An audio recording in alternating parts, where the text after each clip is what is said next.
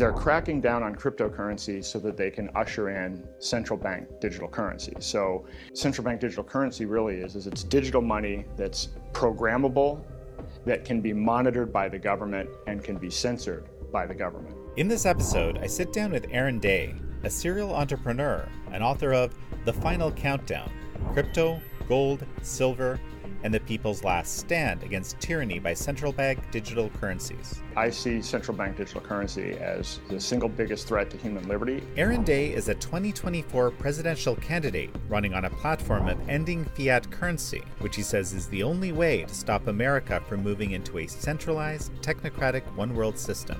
Between now and the next election, there are going to be another 40 million surveillance cameras installed. Our pictures are taken 75 times a day. This is American Thought Leaders, and I'm Yanya Kellick.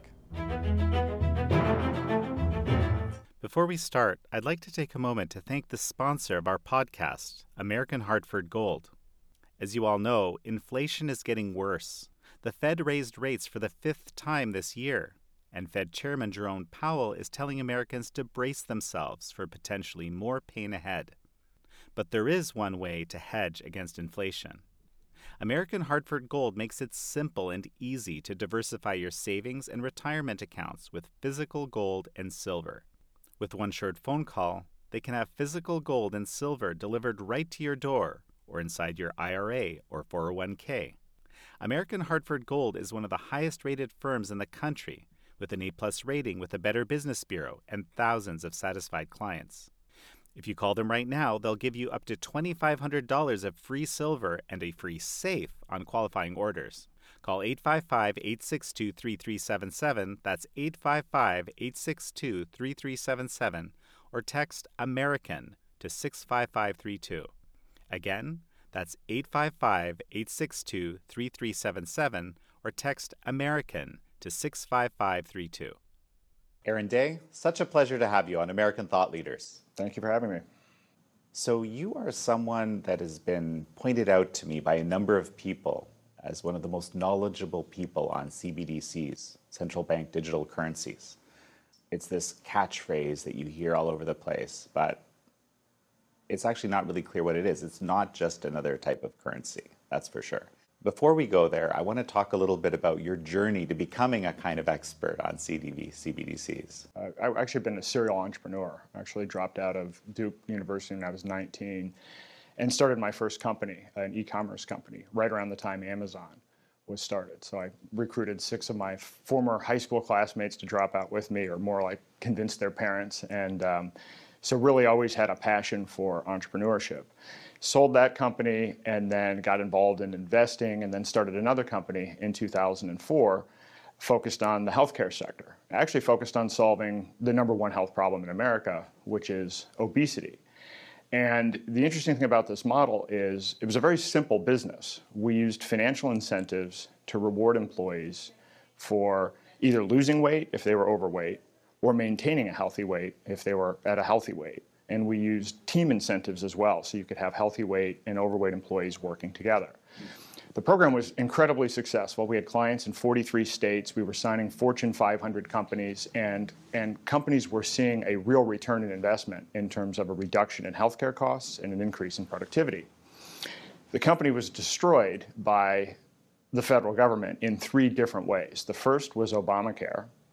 Obamacare came in and said, you can't use health plan dollars to reward people for actual measured success. So they basically came in and said, you can only offer participation trophies for people. You can reward people only for trying to lose weight, not for actually losing weight. So that, in essence, destroyed our business model, because the entire point of the business model was to improve health and reduce cost. And that obviously removed the entire. Well, and it was an incentive structure. You would reward success. And the rewards were cumulative. So we rewarded people. The issue with weight loss is it's not about losing weight up front. It's about losing weight and keeping it off. So the more you would lose and the longer you would keep it off over time, you would earn more rewards. So that this was more of a longer term program where people would be involved for 3, 4, 5 years, because that's where you're going to see the health improvements and the healthcare savings. So, but as to the incentives themselves, we would reward people either using debit cards that could be reloaded every quarter, checks that would be mailed or points that could be redeemed for merchandise. Because of Dodd-Frank, the bank we were working with could no longer afford to be in the debit card business, and so they had to cancel us under kind of emergency terms. So we had tens of thousands of people across the country that had been engaged in the program for years that could no longer receive additional funding on debit cards. We had a check vendor that had been in business for 30 years, actually out of Connecticut, working with thousands of clients. Attorney General Eric Holder came in and said, well, we think one of the customers, or a handful of the customers that this check writing service was using, was involved in offshore gaming. So they seized the funds of all of the customers. So we were bouncing checks to nurses all over the country. And we were presumed guilty because our check writing service vendor had allegedly been involved with providing check writing services for offshore gaming. So long story short, those three things, Obamacare, Dodd-Frank, and the Attorney General, destroyed my profitable business that was having an impact in the healthcare arena. That got me heavily involved in liberty activism and trying to understand, why would the government do such a thing? I mean, I was already a small government kind of person to begin with. I mean, obviously, if you're starting a company at 19, you probably already have. It was influenced by Rand and libertarian philosophy early on. But I got involved with a number of liberty organizations. At one point, I was the chair or CEO of 5 different organizations at the same time. So I moved to New Hampshire as part of the Free State Project, a group that's mission is to get 20,000 people to move to New Hampshire and make New Hampshire kind of the concentrated place for liberty. Galt's Gulch, right? It's Galt's Gulch in a way, Yeah. And the state, it's not like we're taking over the state. The state motto is already live free or die. I guess we're just kind of insurance policy for people moving from Massachusetts into New Hampshire to, we're kind of there bringing in people to buffer that. I got involved in a number of political organizations. Republican Liberty Caucus. I started a super PAC called Stark 360. I was running a group called the Atlas Society, a nonprofit. So really just focusing on limiting government and promoting the libertarian philosophy, all while trying to pursue this kind of Obamacare thing. What was this all about?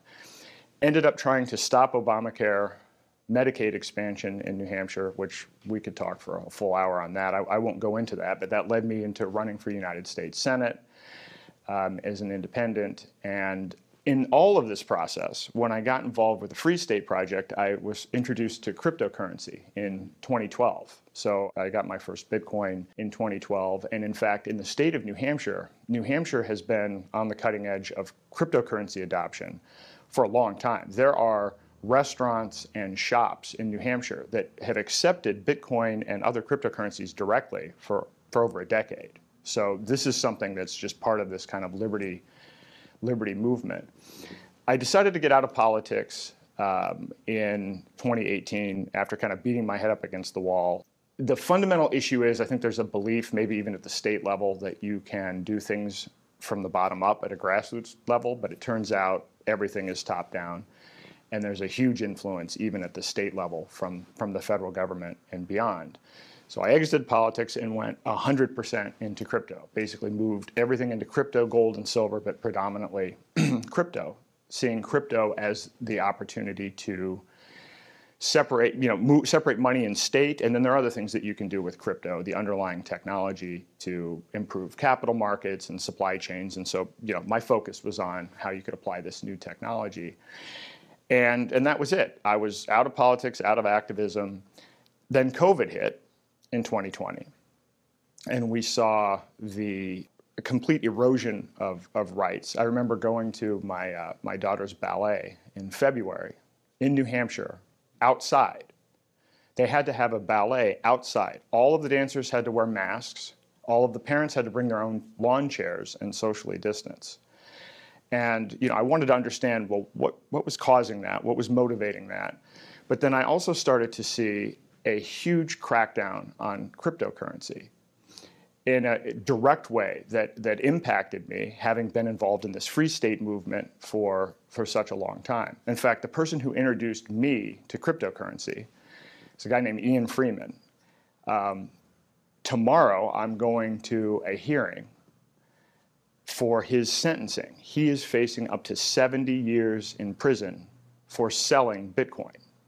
That is in essence all he did. He sold Bitcoin either through ATMs or person-to-person exchanges, and he's looking at 70 years in prison. So we're going to his sentencing hearing tomorrow. Another free stater who was early in blockchain technology, named Jeremy Kauffman, started a company called Library. Library is a decentralized version of YouTube. It's basically a censorship-resistant version of YouTube. He was targeted by the SEC. And for 5 years, they went after his business and basically have pushed him out of business, winning their case against him and draining all of his funds in the process. So I'm out of politics. I know politics doesn't work. I'm in crypto, and I'm seeing that there's a complete top-down crackdown on crypto. And I started looking at, well, why are they cracking down on crypto? Because in these examples that I gave, these are people that are promoting liberty. These are people that are promoting voluntary trade. These are people that are promoting sharing information in a way that is censorship resistant. These aren't the bad guys. And it turns out they're cracking down on cryptocurrency so that they can usher in central bank digital currency. So in my process of living in crypto, it caused me to kind of research, well, what's going on with central bank digital currency, and that's how I got into this topic. Just explain to me what is a central bank digital currency? Sure. I mean, there's the propaganda version they'll give you is that it's a form of digital money that you can use where there's no cash and it's really convenient, it's really cheap, and it's really easy. What central bank digital currency really is it's digital money that's programmable, that can be monitored by the government and can be censored by the government. So in other words, this is something where, now imagine a society where you no longer have cash and literally every exchange that you do is monitored by the government. If you've ever had a health savings account, health savings accounts are usually, debit cards that you can use only to buy certain healthcare related items that are already on a list. Well, imagine if all of money works like this. So the government decides even what you can buy. So you can only use your programmable money to buy things that the government decides that they want you to buy. I'm aware of a system that's functioning for millions of people that works exactly this way. And this is, the WeChat, digital yuan in China. It's a CBDC, it's functioning, and it works exactly that way. For example, people can't buy a train ticket if they don't have a green light on their vaccine passport, which is, of course, all integrated, right? I know of multiple individual instances of this sort of thing, and the whole system is structured like that. That's just one example. Well, so the reason that I'm focused on CBDC, and as somebody that's a proponent of liberty and has moved to a state for liberty, I see central bank digital currency as the single biggest threat to human liberty, and it is the gateway to everything that you just described. Because once your money can be controlled and censored and monitored by the government, then that is what ties into social credit systems, vaccine passports, digital IDs, and that is in fact the plan. This is something that's actually been worked on. We're 50 years into a plan to push for a one world global technocratic form of government with this level of top-down control. A big statement here, big assertion. I'm going to get you to explain to me why you think that, okay? Just going back to CBDCs for a second. Would you call something like what you just described a currency? Because a currency, I think of, a dollar, and I can give it to you. It's anonymous. I mean, I gave it to you. But largely, I can go, I tend to use cash myself whenever I can because I don't want to be tracked in everything I do, even with a credit card, which is already the case, right? Yeah, I'd say it's more of a control system than a currency. I mean, in no sense is it actually a currency based on any traditional understanding of what a currency is. Because some of the things that they're programming into these central bank digital currencies includes things like if they want to stimulate the economy, then they'll tell you if you don't spend the CBDC that you have in your wallet, they'll just simply take it away. So you have no ownership or no actual custody of this. This is just ones and zeros on a ledger somewhere that you have no control over one way or the other.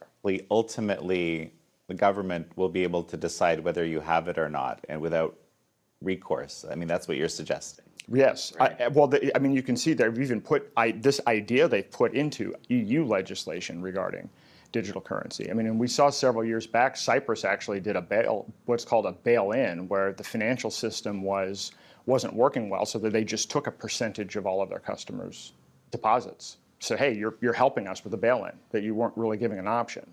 So that's worked its way into the legislation, into the framework of actually how CBDC works. So, but it's the ideology that pushes this, because the question you ask is, well, why are they doing this? Why are they implementing the CBDC? And it really, truly is because the viewpoint on this is that we should be living in a technocracy, which is a form of government where elites pick scientists and engineers to make the best decisions for everybody from the top down. It's not a system that values rights. It's not a system that values individual rights or property rights. It's a system that says we're going to have the smartest people telling you how you can live your life, what foods you can buy, how you should spend your money, when you should spend your money. And it's done under the guise of we're going to perfect humanity by applying technology to humans using the best minds that we can come up with. Well, I expect, and this is the simplistic things people will say to sell this is, of course, hey, listen, look at how much control look how much fraud there is. Look how much control we'll have over that. Like, we'll be able to see that. We'll be able to prevent fraud. A very powerful tool, very attractive.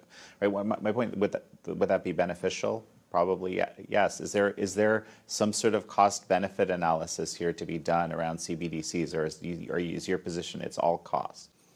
Well, it's all cost because you understand that it's all part of a control system. You understand that at some level, the reason that they're actually doing this versus the reason that they're going to roll it out, they do this. This is part of the rollout of a technocratic system where they track everything. This is what's motivating it. Regardless of what they say when they sell the individual CBDC, if you look at what's been going on, going all the way back to 2000, they've been putting in tracking systems through the Patriot Act. Every day in America, there are 100,000 surveillance cameras installed. So between now and the next election, there are going to be another 40 million surveillance cameras installed. Our pictures are taken 75 times a day. This is in the United States. The China system tracks, they have 626 million surveillance cameras. They'll track every aspect of your day. If you cheat in a video game, you'll get punished. If you don't visit your elderly parents enough, you'll get punished. They're tracking what you're putting in your shopping cart at the store and not buying. Literally everything is tracked. And also, as I understand it, they're using, for example, gait to personalize. Like, the cameras can kind of identify who you are based on your gait, based on the way you move. It's individualized. So this is a highly personalized surveillance system, even if your face is covered or something like that. And this has been the intent going all the way back since 1974. The idea of being able to track, monitor, and surveil every personal level of detail. When is the moment where the light bulb went off and you're like, oh wow, there is some sort of serious move towards global government here? The reason I mention this is because this isn't something that most people, I think, today accept. Most people don't, and a lot of this is new to me, just over the life. I will track down and figure out what happened. I just keep asking questions. That's what I've always done. So even going back to, okay, well, why did they implement Obamacare? How did all that work? I mean, that kind of even led to this. I just keep asking questions. And so part of this is having been in cryptocurrency and knowing what an innovation that is. Some of it, I mean, to be clear, most of the cryptocurrency projects are actually scams. I mean, there are only like a half a dozen projects out of 20,000 that are suitable replacements for money. But living that for 10 years and then seeing that basically CBDCs are the antithesis of that. So a cryptocurrency like Bitcoin is decentralized. It actually allows for this invention of the separation of money and state. CBDCs are the exact opposite of that. It's a more centralized currency with complete control, complete programmability. So I just started looking at, well, who are the people that are behind this? Who's pushing CBDC? So to start, I didn't necessarily think that this was a one world global conspiracy. In 2020, I believe there were maybe 20 countries globally that were even exploring CBDCs. And so at that point, just 3 years ago, nobody was implementing a CBDC. They were just saying, hey, maybe this is something we should look into. Well, aside from communist China, I'll mention, because that was very much exactly according to their plan. I happen to know that trajectory, right? That's true. 2014 is when China actually started the exploration of it. But free countries, I think you mean, right? Free countries weren't thinking about this. No, right? free countries weren't thinking about this. So we're talking about 20 countries looking at, exploring in 2020. It's now 2023, 130 countries are exploring CBDC. 20 countries will have implemented a CBDC by the end of this year, and over 1 billion people on this planet will be using CBDCs by the end of this year. And what's more alarming is the United States has actually conducted 3 pilots. So the official view that you'll hear from the chairman of the Federal Reserve is, oh, well, we don't know if we're looking at this, if we're going to be seriously pursuing this. The reality is they've conducted 3 pilots successfully and already have the technology needed to roll out a CBDC in the United States. That's the discrepancy that we have. So tell me a little bit more about that. That's very interesting, because this isn't something I'm aware of.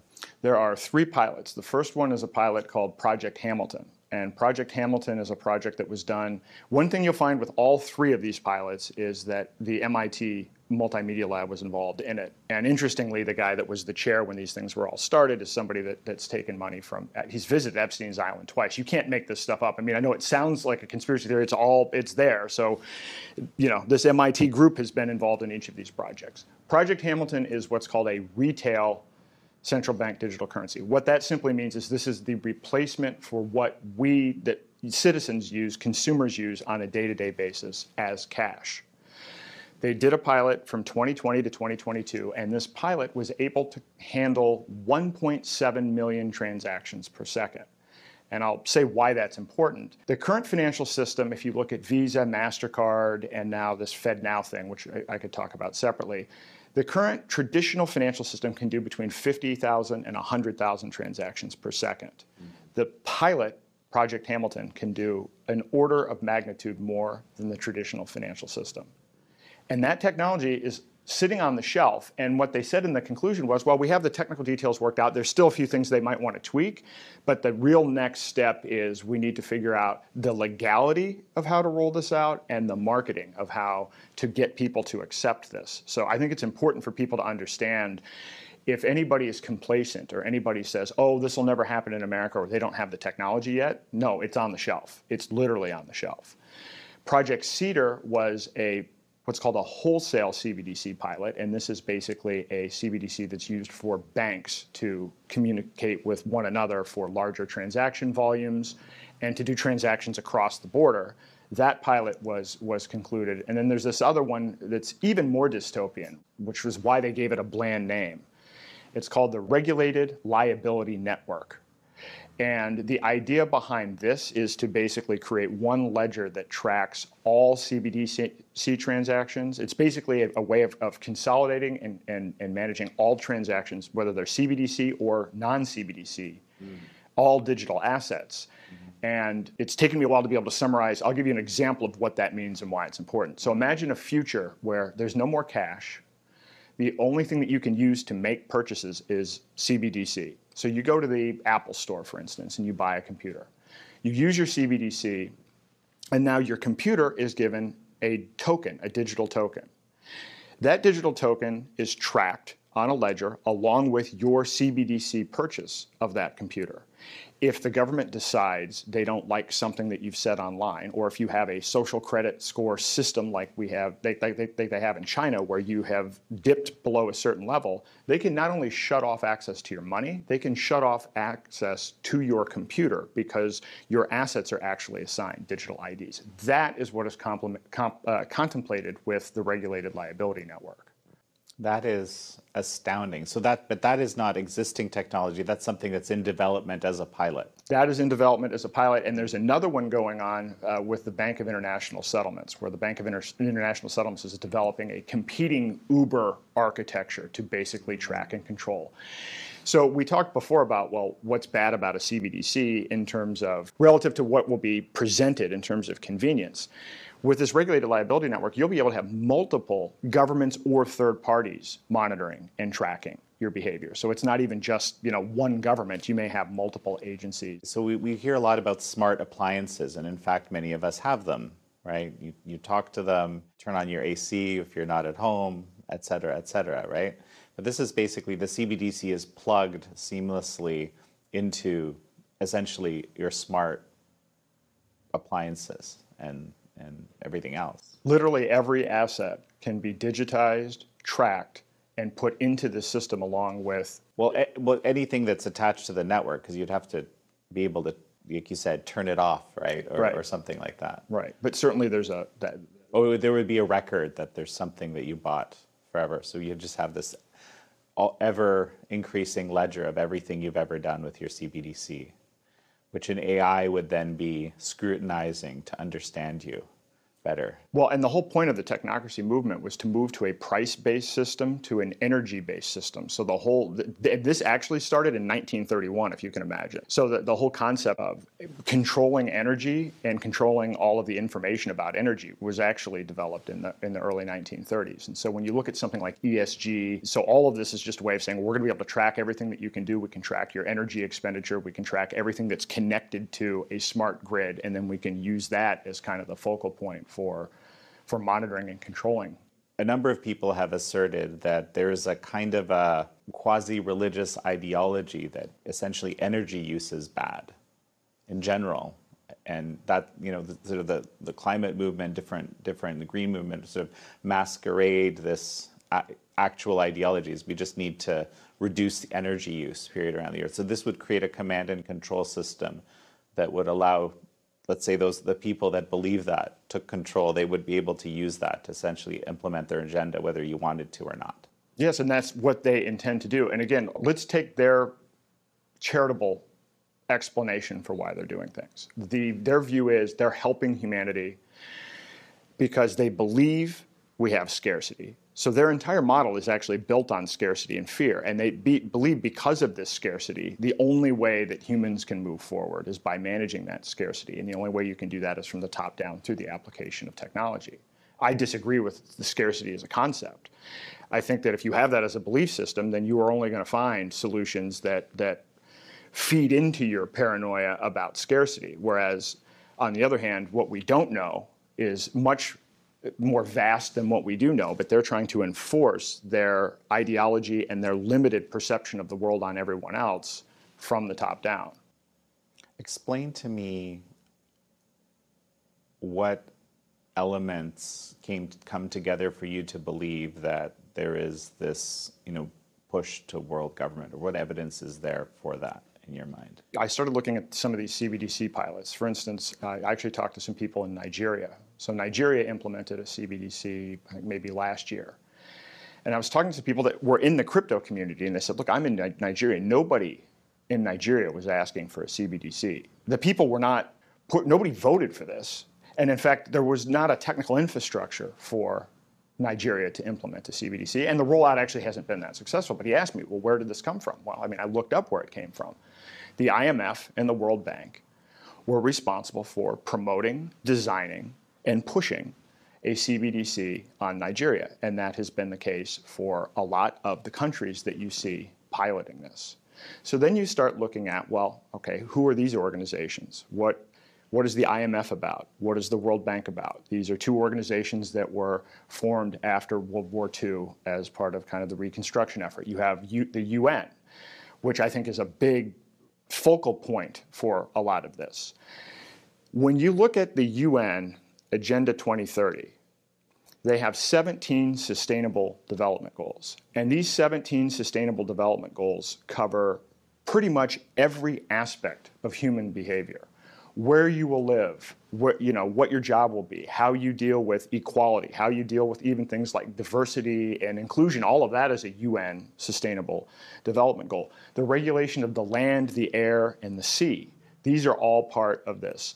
So if you take those 17 Sustainable Development Goals and you said, well, if I were going to implement a social credit system, what would I track? What would I monitor based on those goals? And what types of behavior would I reward and punish based on those goals?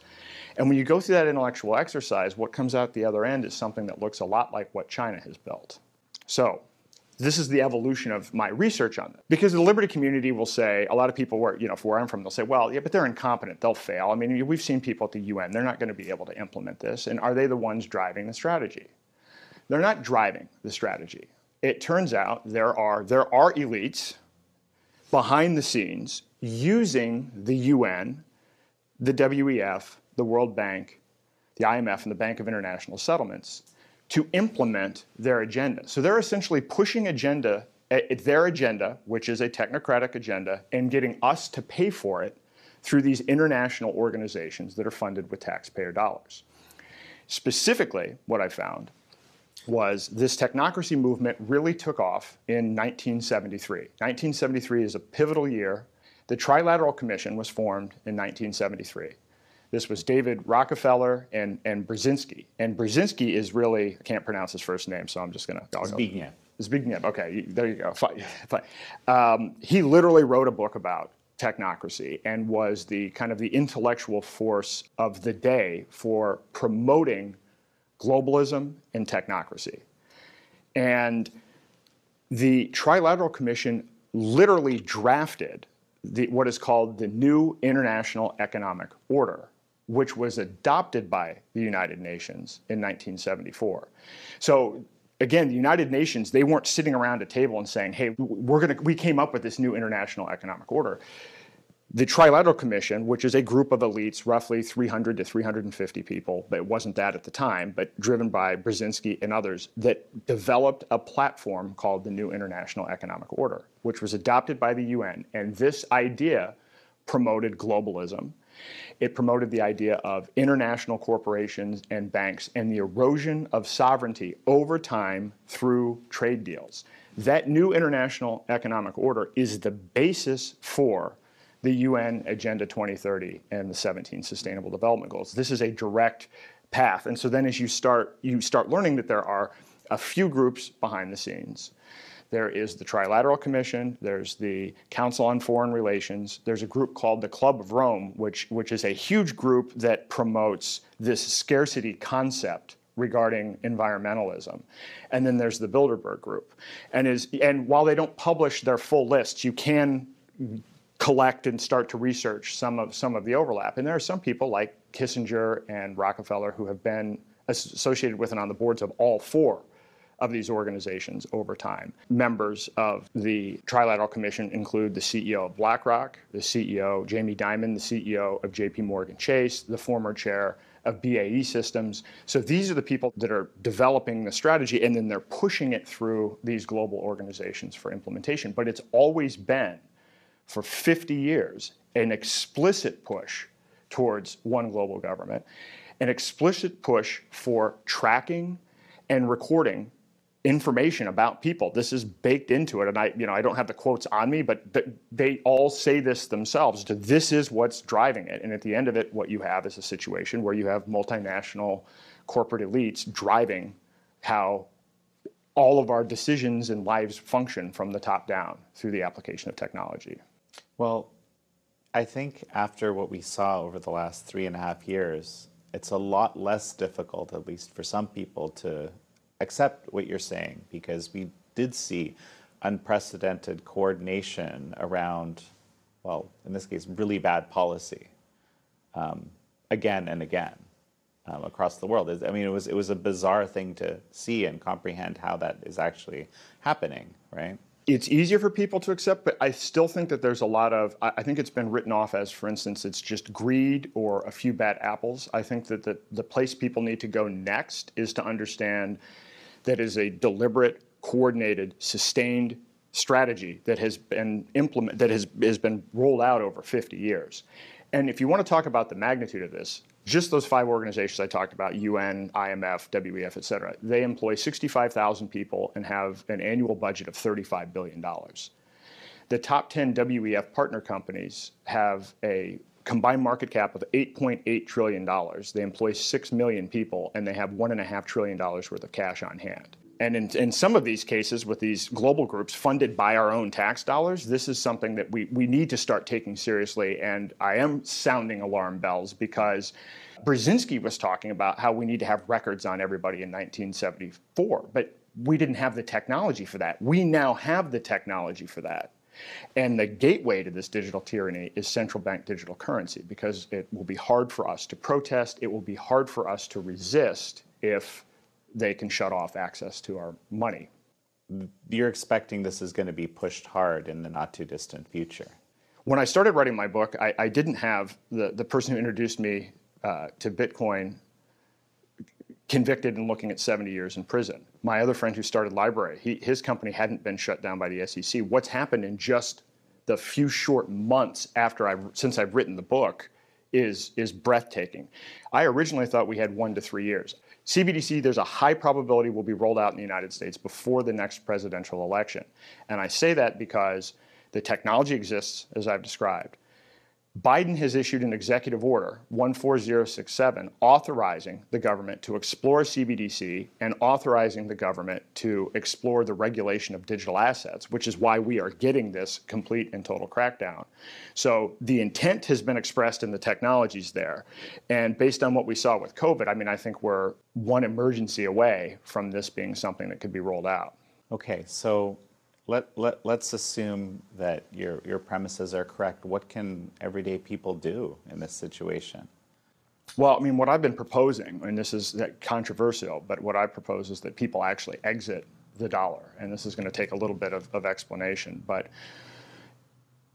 exchange your dollars for either self-custody, crypto, gold, or silver. I mean, I don't want to make this just about crypto. The general concept here is have an alternative form of currency that you have in your own possession that you can use to engage in voluntary trade with other people so that you don't get stuck in a position where your only choice is this sensible, programmable form of money, and now you find yourself in a situation where the next time they try to push a vaccine mandate, you have no choice. But what about cash? Cash doesn't work because they'll ban cash. I mean, again, they will just come in and outright ban cash. Now, there might be a market for people to continue to use these paper notes, but frankly, there's counterfeitability and there's some issues with fiat currency. This is the hardest part of this for me to explain. In fact, I actually believe if only 3% of people exchange their fiat dollars for these alternatives, that would actually kind of grind the existing system to a halt. And that sounds ridiculous. I mean, you're probably saying, what, 3%?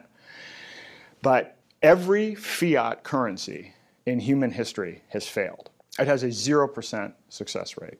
This guy wrote a book called Dollar Days where he analyzed 750 fiat currencies. The average government-backed currency only lasts 27 years, and it has a 0% success rate. And then people will say, yeah, but this is different. This is the dollar. We're the greatest country in the world, and we're the largest economy and all of this other stuff. And then I have to walk through this process to say, yes, we have been the global reserve currency for 103 years. Everybody that's watching this, the dollar has been the global reserve currency their entire lives. But the average global reserve currency only lasts 94 years if you go back and look at the 5 previous global reserve currencies. So before the dollar, we had the British pound, and then we had Dutch currency, French. So now let's look at the dollar itself. The dollar used to be backed by gold. 52 years ago, Nixon got us off the gold standard. And we've seen inflation and a whole variety of things since then. But it gets worse. In 1992, banks were required to hold 10% of customer reserves in order to be able to meet withdrawal requests. Because of COVID, there are no longer any reserve requirements for banks. Think about this for a second. In fact, this is actually true. I've experienced this watching people on social media. If you want to take out, depending upon your bank, $10,000, $15,000 worth of cash, you may need to schedule an appointment 3 days in advance because they actually literally don't have the cash. They don't have the physical cash, but on top of that, they don't have a lot of reserves. Okay, so now it's not backed by gold. We have no requirements for reserves. So how are banks able to satisfy requests if people come in to take money out? Well, they're counting on their customers making their interest payments and principal payments on loans that they've made. Well, what are their loans? Commercial real estate, which is in a state of free fall. Residential real estate, which is in a state of free fall. Student debt, which now, starting in October, will have to be repaid again. So everything that the bank is counting on for money coming in to be able to satisfy customer withdrawals is in a state of free fall. And in fact, right now, 61% of Americans are living paycheck to paycheck, and that's before the $1.75 trillion owed in student loans start coming due again. Okay, so you just stated three things: commercial real estate, residential real estate, and free fall, and the student loan question. So commercial real estate is definitely underpriced compared to before, and that's a big deal. How residential housing, is it really in free fall? And the student debt? Well, Tell me more. I think residential real estate is definitely moving into that direction again already, because again, if 61% of people are living paycheck to paycheck, you're going to start to see that impact the mortgage, residential mortgages as well. And that has already started to pick up in certain regions. And the student loan situation, I saw a stat that 45% of people believe they're going to default on student loans immediately once they become due again, because again, they're already living paycheck to paycheck. They've had this pause, and now all of a sudden they have this increased financial liability. But wait a second. So you're saying you're expecting there's going to be a financial crisis, and then you're suggesting that people make it worse? I'm suggesting that there is a financial crisis. This isn't a utopian solution. I'm not actually suggesting, hey, if you do this, this will be great. And I have to point this out. I've been living off of crypto since 2019. Solely.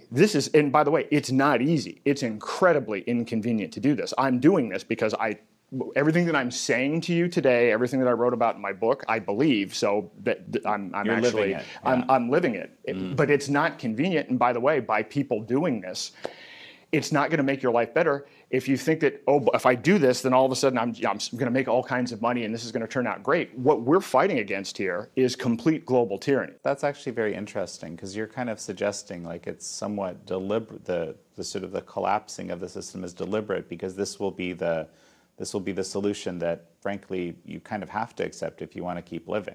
Yes.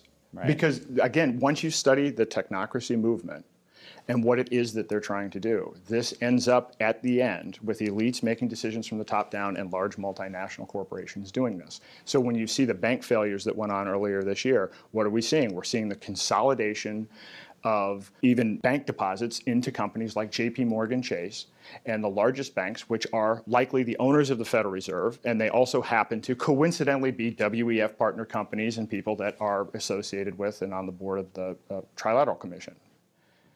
What about our elected officials? What do you want from them?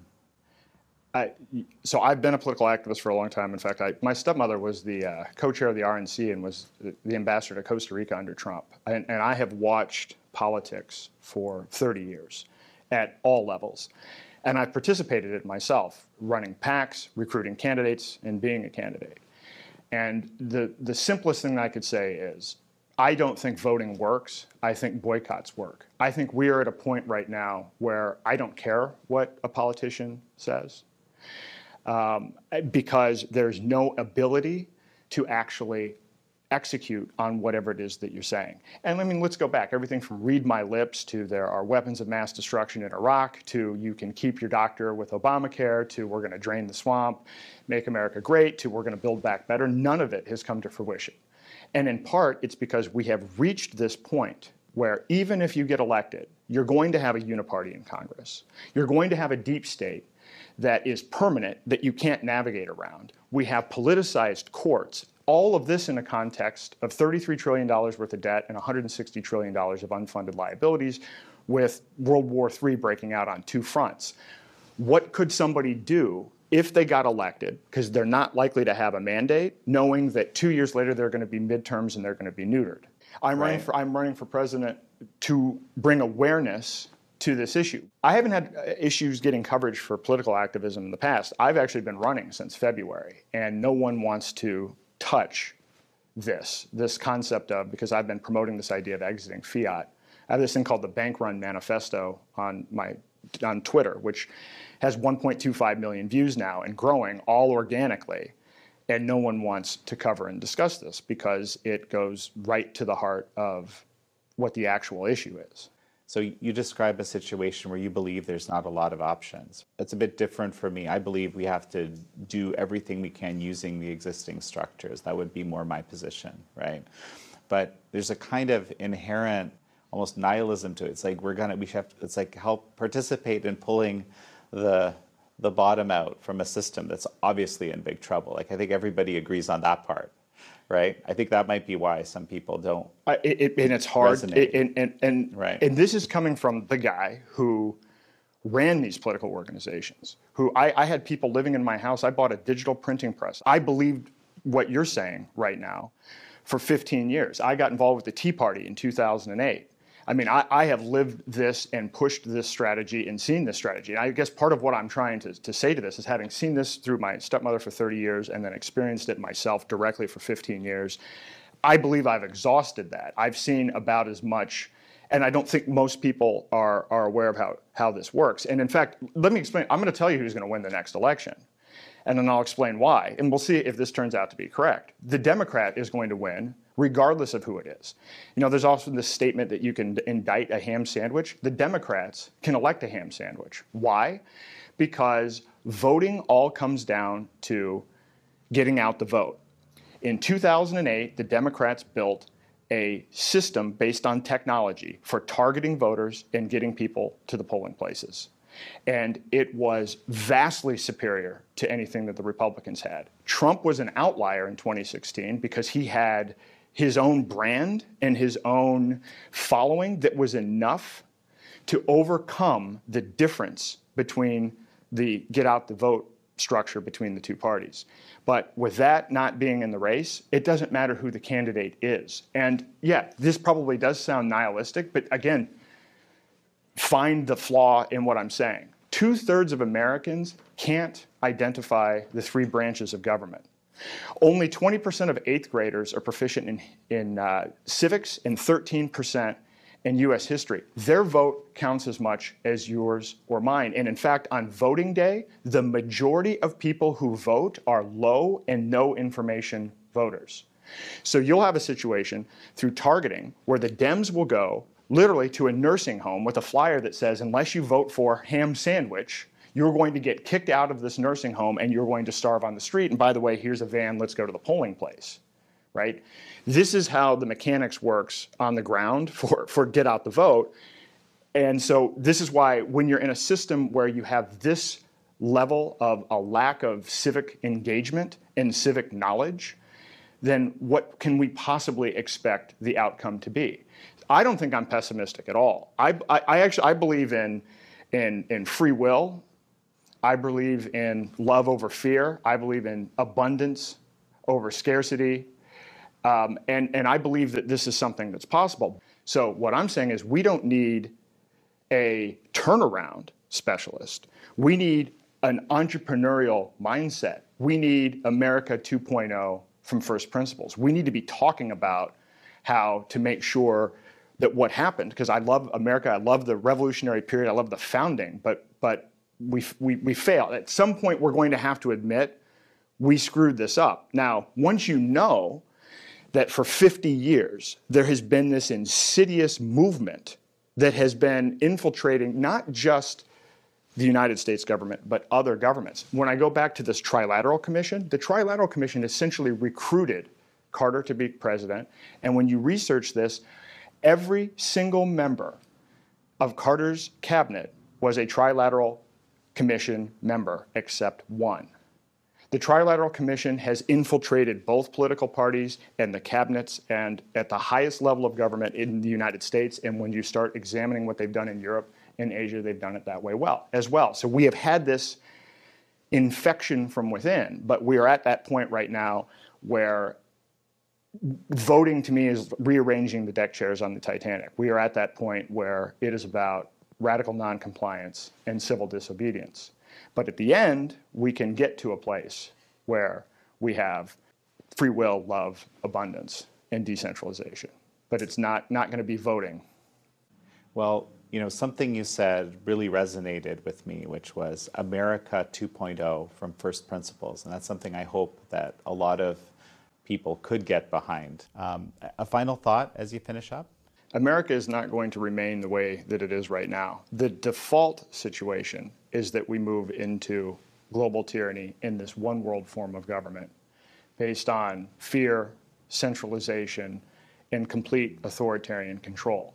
And the basis for that is central bank digital currency. Once central bank digital currency is implemented, than all of the social credit systems, vaccine passports, and everything that basically limits our ability to even protest or change America 1.0 will be lost forever.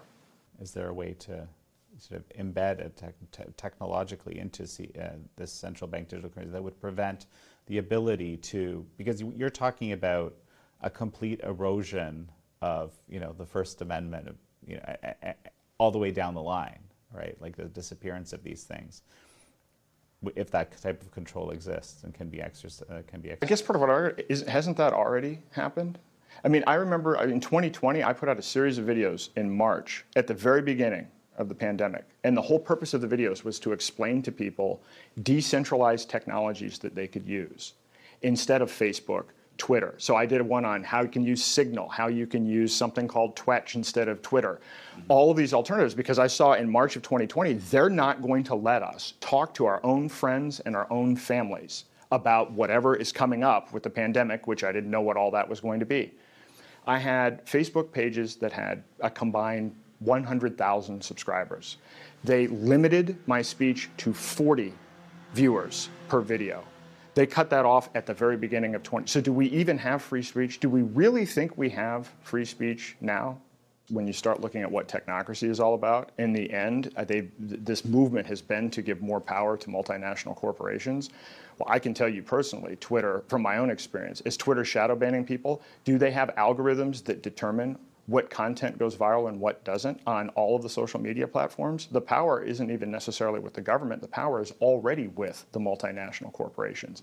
And in fact, I mean, if you look at the evolution of this, probably the scariest thing is if you start playing with these different AI systems like OpenAI, or Anthropic has something called Claude, whoever is controlling the mechanism that filters responses, that is a complete restriction and filtering of free speech right now. And it doesn't require any government. They've designed whatever their own viewpoint is, and they've already put that filter on what information you can get out of these systems. It's frightening, but the videos that I did in 2020, I actually talked about why we need decentralized alternatives.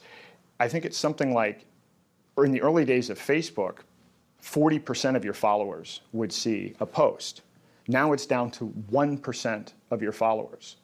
You can't even communicate with your own friends and your own social network. And in some cases, even if, like with Twitter, if somebody says, I turn on all my notifications, they're still not getting all of your stuff. So they've already restricted our ability to speak with and communicate on a reliable basis with our own personal social networks. I can't disagree with you. So, I think a push to decentralization makes a lot of sense. So, perhaps this is where we should leave off. Aaron Day, it's such a pleasure to have had you on. Thank you for having me.